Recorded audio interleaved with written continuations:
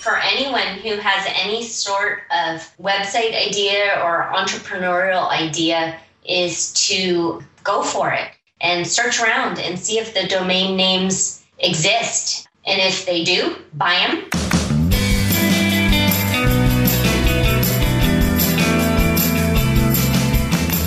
Welcome to Star of the Doubts. I'm your host, Jared Easley. Joining us today is our guest co-host, Jimmy Burgess from BeMoreUniversity.com. Hey, Jimmy. Hey, Jared. Thanks for having me.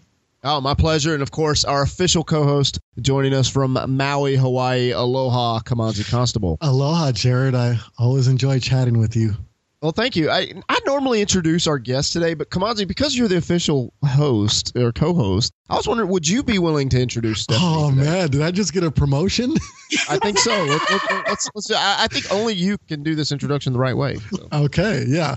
So, Stephanie O'Day is a New York Times best-selling author, which Jared and I are jealous of, by the way. She's a slow cooking expert and a mom to three. She's the author of 365 Slow Cooker Suppers, Totally Together, Shortcuts to an Organized Life, and Make It Fast, Cook It Slow cookbooks. Her newest book, The Mommy Blogger Next Door, is now available. And we are so excited to talk to you, Stephanie. Thank you for having me. I really appreciate it. All right, Stephanie. So this will be a different question maybe you haven't had before, but it's one we always use to kick off the show. What's the best concert that you have ever been to? You know, I knew you were going to ask this, and I'm slightly embarrassed by it, but I don't go to many concerts. And honestly, the last one I went to was in 1994, and it was Pink Floyd. And I left AP physics class to go to this concert, and I ended up scratching my retina. So I spent the entire evening with my eyes closed. Oh, wow. That said, I got to marry my boyfriend, so that's wonderful. And and that was our last concert, unless like you count Disney on Ice and the Wiggles and all of the stuff that we do for the kids. No, we love those. Jared, should we ask what Jimmy's favorite concert is? Well, I think we already know it's Taylor Swift, right, Jimmy? Stop it. No way. No way. Here you go. Why don't we move on to true or false? Fair enough. Okay. True or false, Stephanie, you have to sell 10,000 books in 1 week to become a New York Times bestselling author. I don't think that's true. I think that's false. And I learned this from a podcast that James Altucher did with Steve Scott. And I believe he said that all they needed to do was sell 1,600 books, which is nothing. You've done that. I know. I don't know. That can't be true. So the New York Times came from the first cookbook, and I was thrilled. And I had a brand new baby at the time, so it was kind of like wow, am I totally over the top hormonal and excited about the new baby, or am I excited about the New York Times list? I don't think the algorithm is all that hard. The trick is that it can't just come from Amazon. It has to come from brick and mortar stores, which is difficult if you're self-publishing.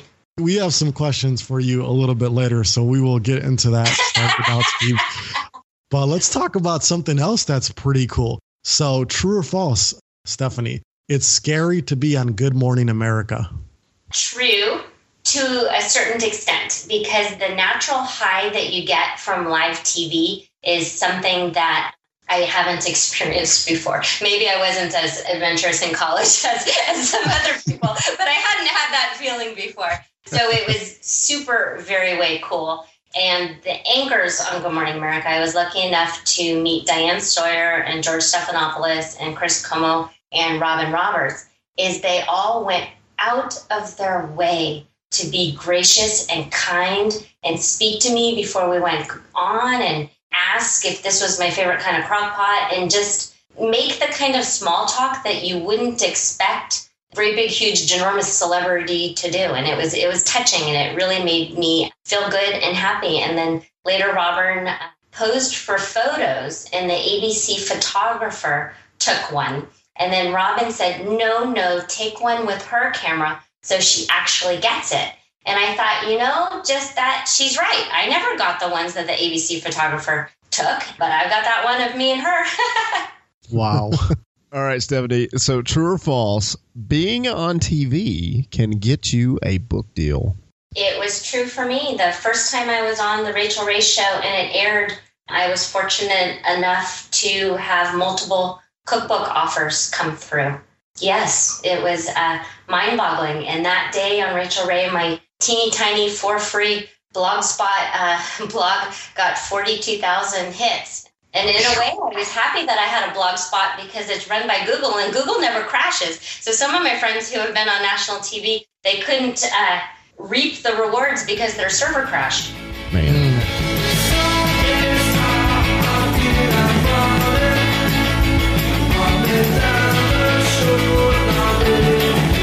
Well, so you mentioned Good Morning America. Let me ask you this, Stephanie. And by the way, in preparation for this, I had 9-bean soup out of a crock pot just before we Nice. Thank you. Yeah. That makes me nervous. I should have you rattle off your beans, Jimmy. Just to Well, give me- here's the bad thing is it was obviously my wife did a lot of help. I kind of did the eating portion of that. So you mentioned on Good Morning America, is it true or false? George Stephanopoulos called you a slow cooking expert. He did. It was very nice of him. And he has children. And after it aired, I think I kind of whispered to him, I said, do you have a crock pot? And he says, oh yeah, I totally have one. And I just thought that was like a neat, oh yeah, I'm just a normal guy. And I want to add to what Jimmy said. We also last night, I'm not going to say it's in preparation for this, but we had slow cooker tacos. So it's kind of a theme. There's nothing better than coming home at the end of a long workday to have dinner already fully cooked. It really is a very useful kitchen tool and one I highly, highly recommend. Regardless of what you do for a living and whether or not you work from home or out of the home, I am fully caffeinated and majorly coherent early in the morning, and come 4 or 5 o'clock, I'm just not. And so, Stephanie, this is going to be the last question here, and true or false. Your books generate enough income to support your family, true or false? I don't know if I would say to support my family, because my husband works uber hard and is quite successful, and we live in the San Francisco Bay Area, so we definitely do need 2 incomes to live where we live. But it beats teaching preschool. That's what I used to do. All right. So in order to continue having fun here, we're going to do finish this sentence. So finish this sentence. To become a New York Times bestselling author, you have to. I think it's funny that you came back to this. We're not letting this go yet. We're not letting this go. Okay. All I can say is for me, what's important for my readers and what I think helps sell books is that I'm just a normal person and I'm not trying to be fake. And if something doesn't work, it doesn't work. And I'm honest about it. And I'm helpful to my readers. So when they ask questions, I write back right away. And I really try and point them in the right direction if I don't have the answers, which in turn makes them like me and trust me. So they're more likely to support me and recommend me to their friends. So, Stephanie, when you made the New York Times list, was there, and this is not finish the sentence, by the way, but was there a concentrated effort that you made to hit that list, or is it just all organic because you did Rachel Ray? Well, the Rachel Ray happened during the 2008 slow cooking year, and that's not when the cookbook came out. The cookbook came out in the fall of 2009. And when I hit the New York Times bestsellers list, it wasn't in the fall of 2009. It was the very beginning of 2010. And I think I happened to have been in the newspaper. And I think perhaps that article was picked up in the AP Wire, and that helped. It was on the list for 6 weeks. And honestly, in the big scheme of things, it's a really neat thing, and it's neat to have that on your resume. But it's not like confetti falls from the ceiling and you've got helium balloons that you can stomp on. The world keeps on spinning and you still have to get up and give the kids breakfast. And like my grandma Bunny always says, well, that and $1 will get you a cup of coffee. So it's really not, it's neat, but it's not the end all be all. So let me go to the next question on finish the sentence then, because you were talking about the New York Times bestselling list and all of that. So obviously, you hit that. What would you say, and finish this sentence, in order to continue to have your book be relevant, what should you do?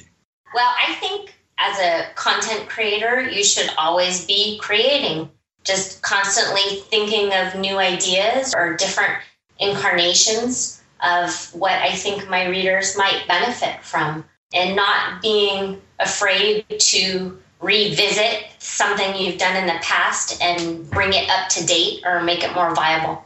And so, Stephanie, finish this sentence. To get major media exposure, you must be gutsy. You got to do it. Figure out what you want to do. And if you want to be on a certain television show or in a certain magazine or newspaper, figure out who's in charge and then email them. And that's exactly what happened with the Rachel Ray show. I made a really good creme brulee in the crock pot, which was kind of mind-blowing to me. And it was Valentine's Day of 2008. And the Rachel Ray show was playing in the background. And at the very end, it said something like, do you have a tip for Rachel? Or do you want to be on our show? Or something like that. And then in a website address. So I followed the website address and I filled out the form online. And I pretty much broke all of the rules of internet etiquette. And I wrote in caps and I'm like, I am the best. I made creme brulee in the crock pot and I rock. So you should have me on your show. And it worked. And a producer called and it just all kind of came along from there. And what's funny when the producer called is I had a preschooler home with me at the time, and she was fussy. She was homesick. And so the producer, her name happened to be Stephanie also, and she was so sweet. And she says, oh, I can hear that the baby is fussy, and you must be so busy, so I'll let you go. And I'm like, no. So I ended up plopping my preschooler in the dry bathtub with a can of vanilla frosting and a spoon. So she was perfectly fine and happy. And then I'm like, okay, well, let's talk. And so I just kind of answered all of her questions, and I was over enthusiastic, and I pitched myself. And at the time, I'd never been on TV. And I'm like, sure, I can be on camera. You bet. And so that's what happened and so I would just suggest going for it. And the absolute worst case that happens is you get ignored. Whatever. Move on to somebody else.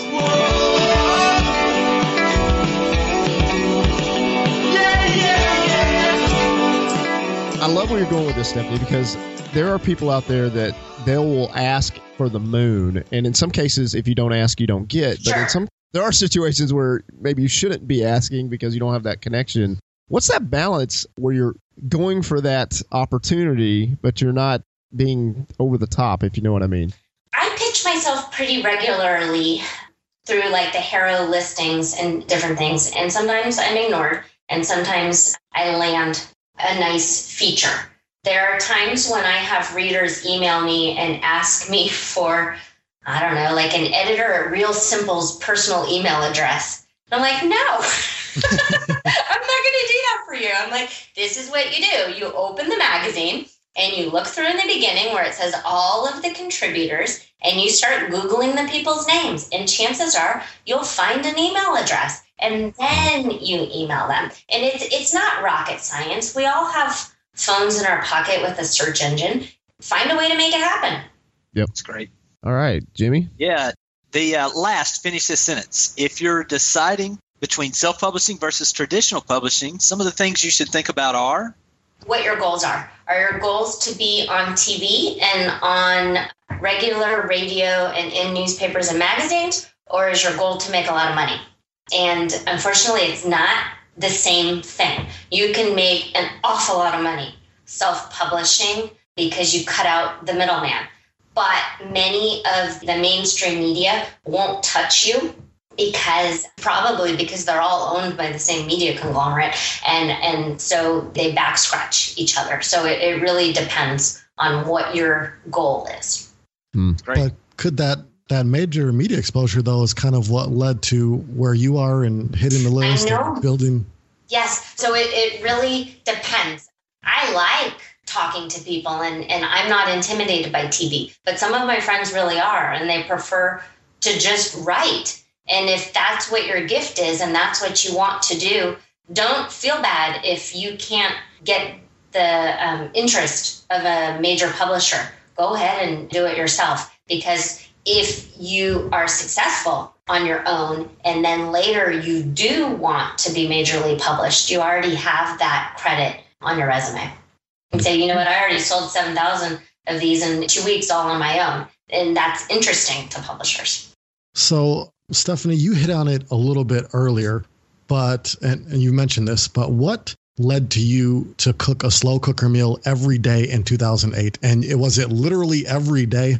It was every day. And it's funny because I was so brand new to blogging and I was completely self-taught that I didn't even understand the blogging software enough to know that I could cook and post ahead and have them auto post. So I got up at 4 a.m. to write every day and then pushed it live because I didn't know that I could work ahead. But the actual backstory is we had just moved back to the San Francisco area and I needed to work. And I began teaching preschool, and I was very lucky in that the children could come to work with me. But the baby at the time kept getting sick. She was vomiting sporadically, and we couldn't figure it out. So I quit. And my husband wasn't all that pleased with that because we actually needed my income in order to pay the bills. So I should probably let you know that she's absolutely fine now. She was diagnosed with celiac disease, which is an intolerance to gluten. And once we cut gluten from her diet, she is perfectly healthy and strong and probably the strongest in the house. But anyway, so she's fine. But because of that loss of income, I had this huge fire in my belly to find a legitimate way to work from home. And so I turned to blogging. And the reason I did the crock pot is because I had learned from my research about blogging that recipe sites are such a tightly focused niche that they rank really well in Google with the SEO. And so one night, I think coming home from a Christmas party, and I probably had a little bit too much wine, I just started saying like, oh, all these recipe sites are doing well and I should write that, but I don't even like cooking. I only like my crock pot. And so it just kind of all came together like that. Oprah would call it the aha moment. And so that's what I did. And I chose to do a New Year's resolution because I wanted to force myself to write every day. And I wanted an end game. I didn't want to do this every day forever. Little did I know at the time that it would be something that I want to do, but every day forever. But at the time I wanted end in sight. Stephanie, I really appreciate you sharing that. There's people that listen to the show. I mean, it's called Starve the Doubts, and they are in the midst of, challenging situations that they're trying to navigate. What encouragement do you have to someone who's trying to find that aha moment and they just haven't hit it yet? I think to just keep thinking and marinating and listening to podcasts like this in the background while you're going about your day, while you're washing dishes or going for your walk with the dog. Because I think listening to different entrepreneurs and different people share their story is kind of like chewing gum for the brain and gets it kind of juicy and motivated, and the inspiration will come. And when it does, just go for it.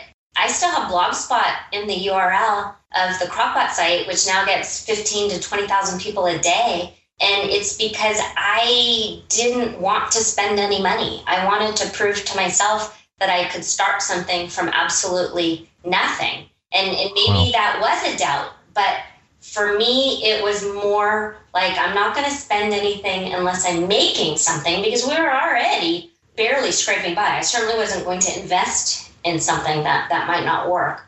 And so that sort of bucks against all business advice. But it did work for me. And it's worked for many of my friends as well to just go for it. And I think also a lot of times in this information age, people research and research and research and research, but then they never do anything. And so it's this analysis paralysis rather than just jumping in and figuring it out while you go along.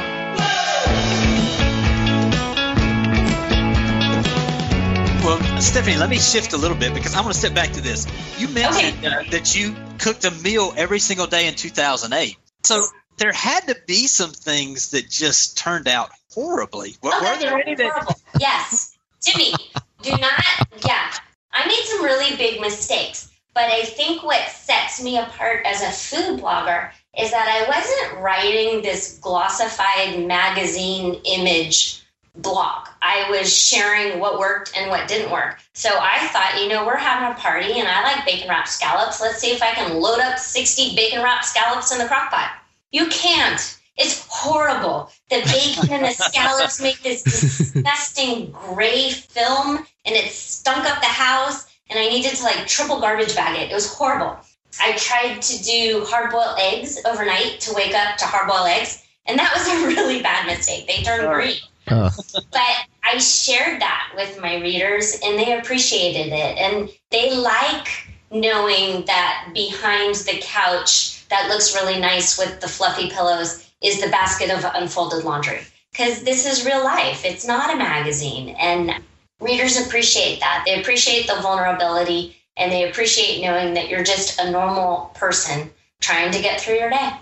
Stephanie, I have a confession. Okay. I am not a very good cook, and part of that is because I haven't invested the time that I need to be better at that. And so Crock-Pot, that kind of intimidates me a little bit. So what advice do you have for me or for people like me who want to get started, but, I don't even know where to begin? Oh, Jared, you're looking at it all wrong. The Crock-Pot is for people who can't cook. It's wonderful. I am not a very good traditional cook. I am absent-minded, and I'm forgetful, and I have 3 children, so I'm constantly multitasking. So I regularly wander away from the stovetop and from the oven, and everything comes back burnt to a crisp. But with the Crock-Pot, you put it all in the morning, and then you're free to go about your day. And it's just literally foolproof. You taste it near the end of cooking time, and you're like, I think it needs more salt. So you put in a little bit more salt and stir it around, and it's just not a big deal. And I would highly recommend it for new or novice cooks. And because everything cooks in sort of this slow way, there's so much wiggle room to test and to poke and to prod at it. And sometimes it's funny on Food Network, and they talk about how your onions need to be cut in uniform size so they all cook evenly. Well, that's just not the case in the Crock-Pot.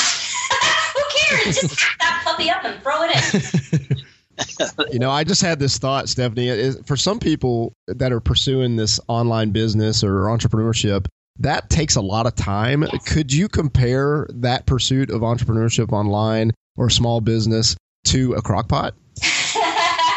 The slow and steady simmer approach. Sort of. I think so. I have always been a slow and steady wins the race kind of person, and I'm perfectly happy to be an underdog in most things. So, yes, I would do that versus like someone who comes in with a blowtorch. Fair enough. Yeah. Great things take time. That's right. So I guess as we begin to wrap up, Stephanie, I have to admit to you, I love the fact that you're giving people a backstage look at the things that don't work out. And I think that's what the connection is. As you're doing that, I know there's got to be people that are inspiring you. Is there somebody out there in particular that's doing something that interests you? I'm very interested in the multiple streams of income right now and the different ways. I think a lot of people who have blogs and websites are realizing that the money that was in banner ads isn't necessarily there right now.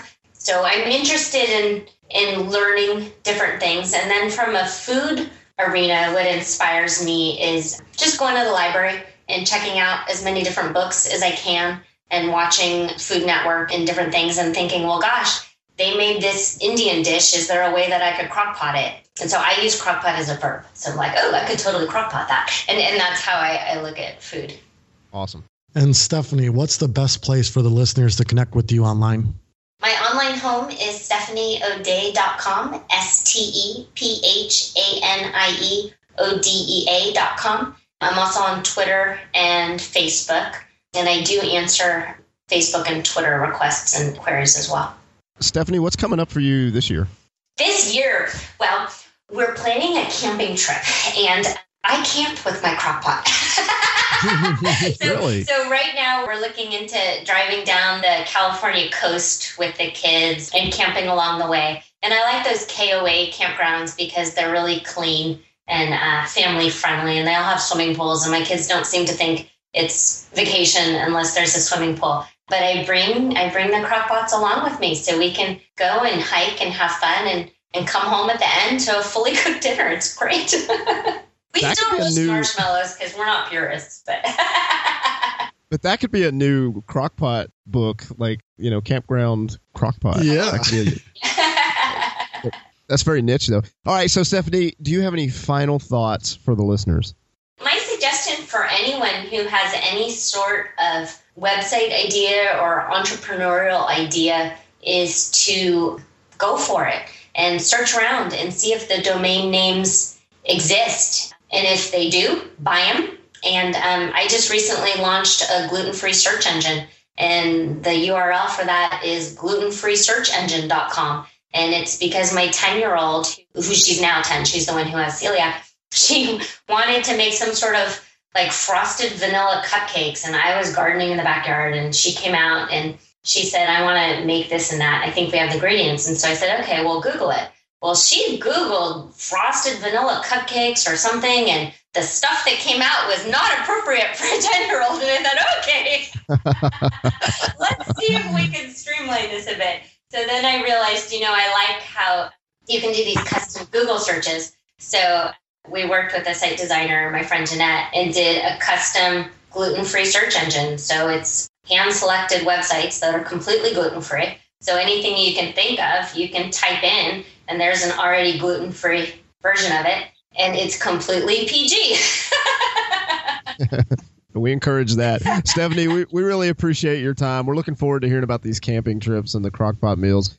Is there anything that you want to add in terms of upcoming stuff? I know you mentioned the camping and stuff. Anything else going on? The Mommy Blogger book is the first in a series. And it's kind of a play on Thomas Stanley's The Millionaire Next Door. And so I've called it The Mommy Blogger Next Door. If any of your listeners are mommy bloggers and they have their own success story and they'd like to be featured, I'd love to hear from them. Absolutely. Well, Stephanie, we appreciate your time, and best wishes to you and the family and everything you have going on. Thank you very much, boys. You have a good day.